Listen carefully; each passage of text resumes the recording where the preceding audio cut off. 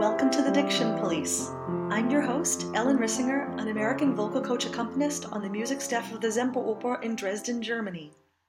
In this episode, Jason Nadecki is back to talk about unstressed vowels, the consonant cluster STR, and triphthongs, using Purcell's Strike the Vial. The Diction Police website offers phonetic transcripts of texts with word-for-word and poetic translations, text readings by native-speaking opera professionals, along with a variety of video tutorials that are useful for both professional singers and for teachers to supplement their diction classes. The Diction Police was founded on the principle of native speakers pronouncing and discussing the diction of their own languages, and we continuously strive to offer the highest quality lyric diction resource possible. Over the past 9 years of the podcast, we've now comprehensively covered the 4 main singing languages, as well as many others, so from now on, we'll be releasing new episodes less regularly and only cover special topics such as rare languages and dialects. All of the previous episodes of the podcast will still be available on iTunes and at the website, and all of our other resources and materials will be available on the website through individual and studio subscriptions, and now also through university library subscriptions. Talk to your teacher about getting a subscription for your school or inquire for more information at info@dictionpolice.com. For more information about Jason Nadecki, to check out our other resources, or to subscribe to the Diction Police, please visit dictionpolice.com. You can also follow the Diction Police on Facebook, Instagram, or Twitter at Diction Police, or sign up for our newsletter to keep up with our latest offerings.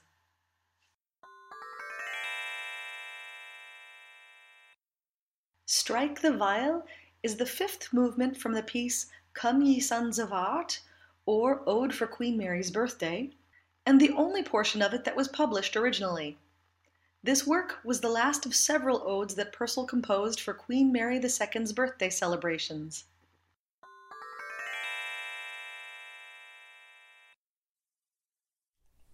Strike the viol, touch the lute, wake the harp, inspire the flute. Sing your patroness's praise, sing in cheerful and harmonious lays.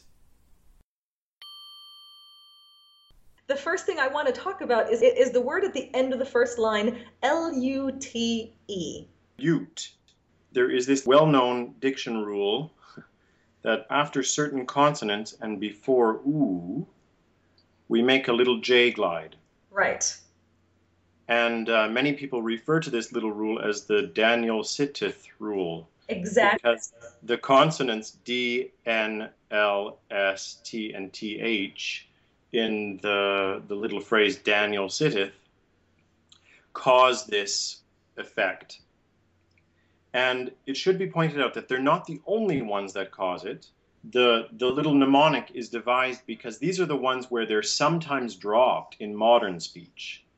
So Daniel-Sittith helps us remember the ones that traditionally are kept where nowadays we drop them. Having said that, it is a bit like the WH, where because most people do not do many of them nowadays, you have to be careful that you don't overdo it. Right. In some kind of attempt to prove that you know the rule. Because lute, with tons and tons of lingered y, is kind of precious. Right. Well, it makes the word unintelligible then. Yeah, it's just overdone and misses the point. Really, the most insignificant part of it, the shortest bit, is that tiny little J glide stuck in. So it should not suddenly become the prime feature of the word. Exactly. So I would say that the lute is enough y. The lute. Yeah. Any more, and it, like I said, it just it's affected. Mm-hmm. It doesn't rhyme then with that J glide with the word flute, right? We wouldn't say flute. It rhymes with the oot, but not with the way the first consonant is articulated exactly. Most foreigners think that English sounds more like Yeah. But when we see the word, and I'm going to say this in my American Standard accent, harp, Yes? although I would say harp, technically we don't actually sing any R in this word at all, right? No, there are only three phonemes. Ah. Right. So the H consonant, the father vowel, and then the final P. Yeah. And that dark ah, that father vowel, that is what we sing as English speakers. We don't really have the bright ah when it's just its own sound, right? That's only in diphthongs that we would sing a bright ah. That's right. The bright ah, the typescript ah that exists in German and French and Italian, does not exist as a monophthong in English. It's only found as the first part of the diphthongs I and ow. And by extension, that fun little thing that we have in English, the triphthong, as in inspire. Well, and we also have it in vial. Vile, yes, those are triphthongs because we have ah, the bright ah, followed by I, and then a schwa. And if you look at vile, the way it's spelled versus the way it's transcribed, there's a huge difference there. I-O suddenly becomes bright A, open I, and schwa. Exactly. So I imagine that may be tricky for a non-native speaker.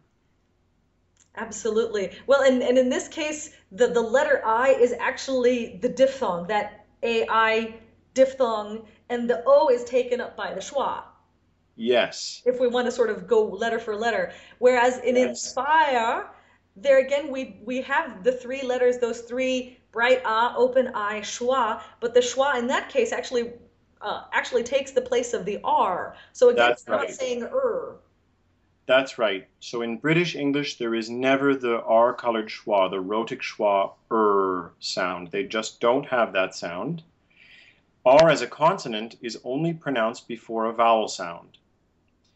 When it's not before a vowel sound, it's either eliminated completely or it reduces to schwa. And it's very systematic what happens. In this case, it's reduced to schwa. So we get inspire. Yeah. In the case of the word before it, which we were talking about, harp, it just is eliminated altogether. And it's very logical which ones are eliminated altogether. You can't really go about having a dark ah vowel followed by a schwa. How would you do that? Ah, I mean, it's very tricky to make those two sounds back to back. Exactly. So it's just a straight ahead long ah, harp. We also see that in harmonious. Same thing. Harmonious. Yes, monious. Harmonious. And again, with the schwa at the end, like everything else. The one that I find most interesting is actually cheerful. Yes. Before an R, when we have diphthongs that are created in the British English out of the reduction or the reducing of R to schwa, they always begin in an open vowel. Okay. So we have ear, as in cheer. We have as in sure, with the open flying U as the nucleus, the main part of the diphthong. Yeah. We have or, as in your, in the third line of this song. Yeah, with that open O schwa. And the last one is of a word like there. So they all begin, all four of those begin in an open vowel, not air, or, ear, or. Well, and that's the thing with a word like cheerful. If I say it, I'm going to close that vowel more than I should. In North American pronunciation, we would have probably most people would transcribe a closed E and then a rhotic schwa. So you have cheer. Right. It should open a bit in the main part in the British English if you're deciding to make this very good shift into the British pronunciation. Uh-huh. It should open to I and then the R reduces to schwa. So you get from cheer, you get cheer. Which will also then sing more easily because the vowels lead into each other better than ear. Yeah. There's more space in the mouth. Exactly. A bit more space. Mm-hmm. Back to harmonious for a second. That final syllable that is transcribed as a schwa, it's neutral. it is in danger of being realized as ah, the up vowel by many, many, many singers. Which is the upside down V phonetic. Right. Harmonious. Very simple. It draws attention to a weak syllable. Yeah. Generous. Anytime you do that, making those schwas into ah for the sake of singing, it emphasizes the wrong syllable. Yeah. There should be a way to sing on the schwa that is more neutral than ah. Right. And we have it also in words like the and just a straight ahead a for the indefinite article. Right. Strike the viol, not strike the viol.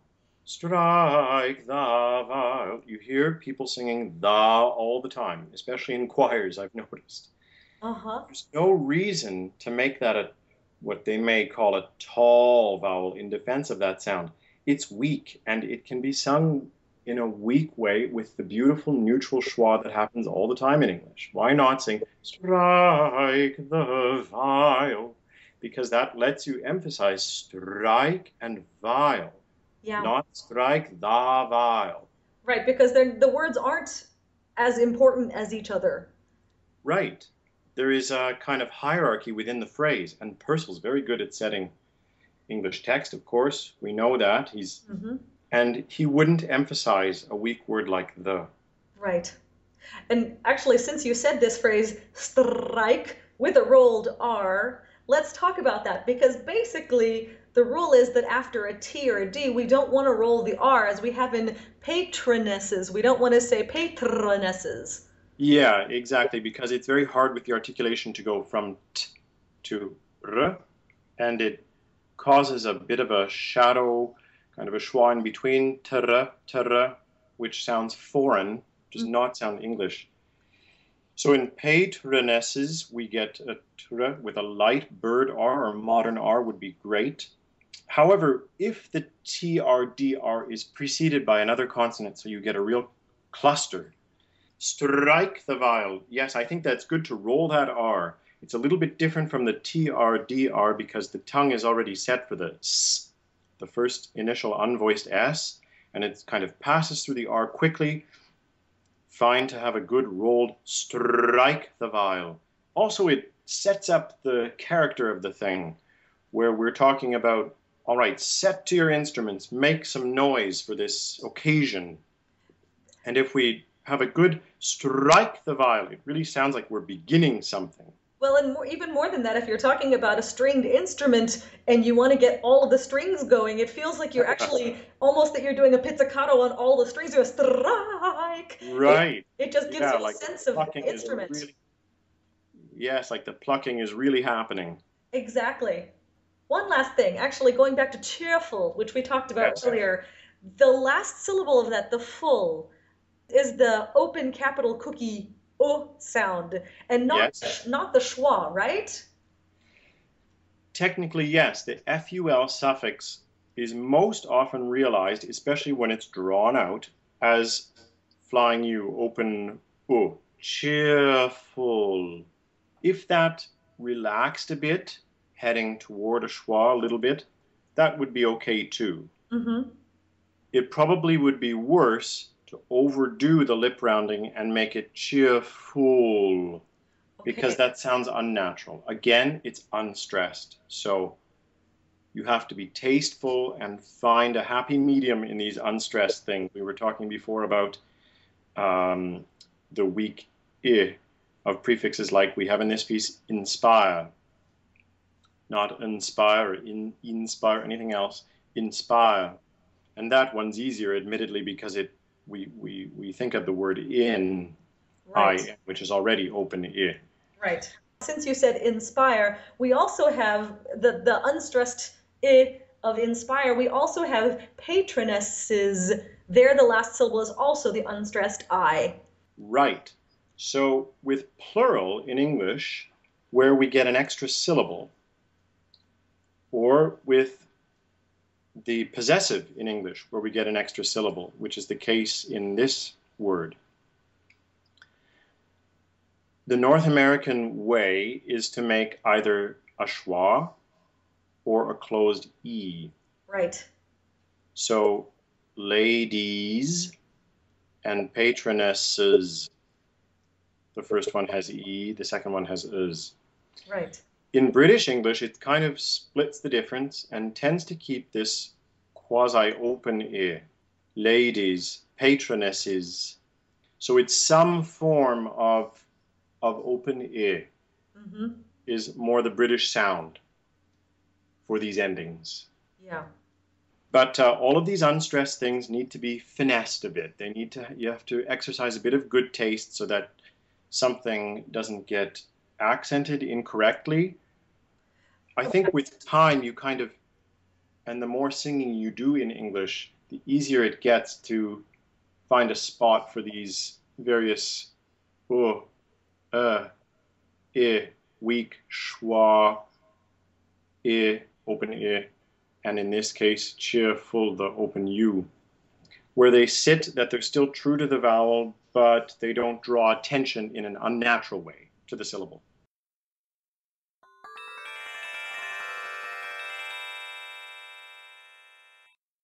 The last word of this text is lay, which is not a word that comes up often in modern times in this form.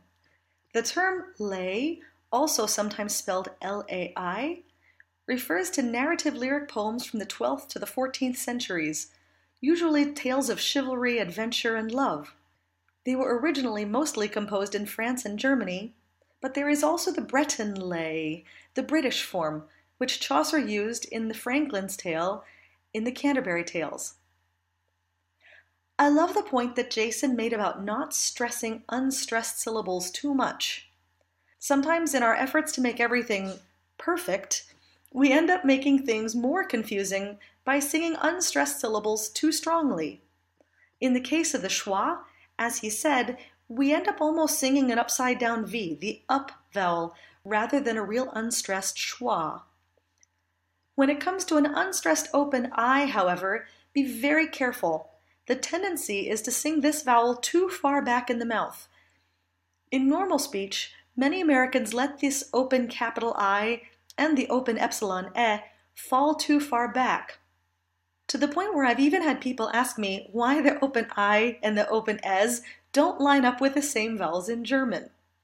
So rather than thinking of the German vowels as being more forward, I would recommend finding that more forward placement when singing in English, so that patronesses has two nice, bright, front-placed open vowels at the end of it, one stressed and one unstressed. Patronesses.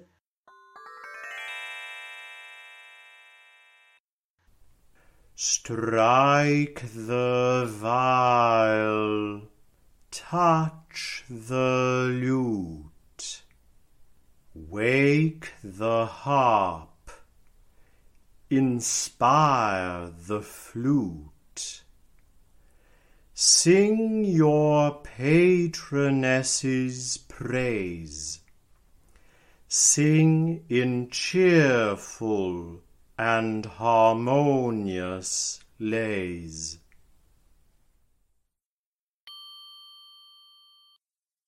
This interview with Jason Nadecki was conducted by Ellen Rissinger. Phonetic transcript by Ellen Rissinger and Jason Nadecki. This has been the Diction Police Special Diction Unit, a production of Singing Diction GbR.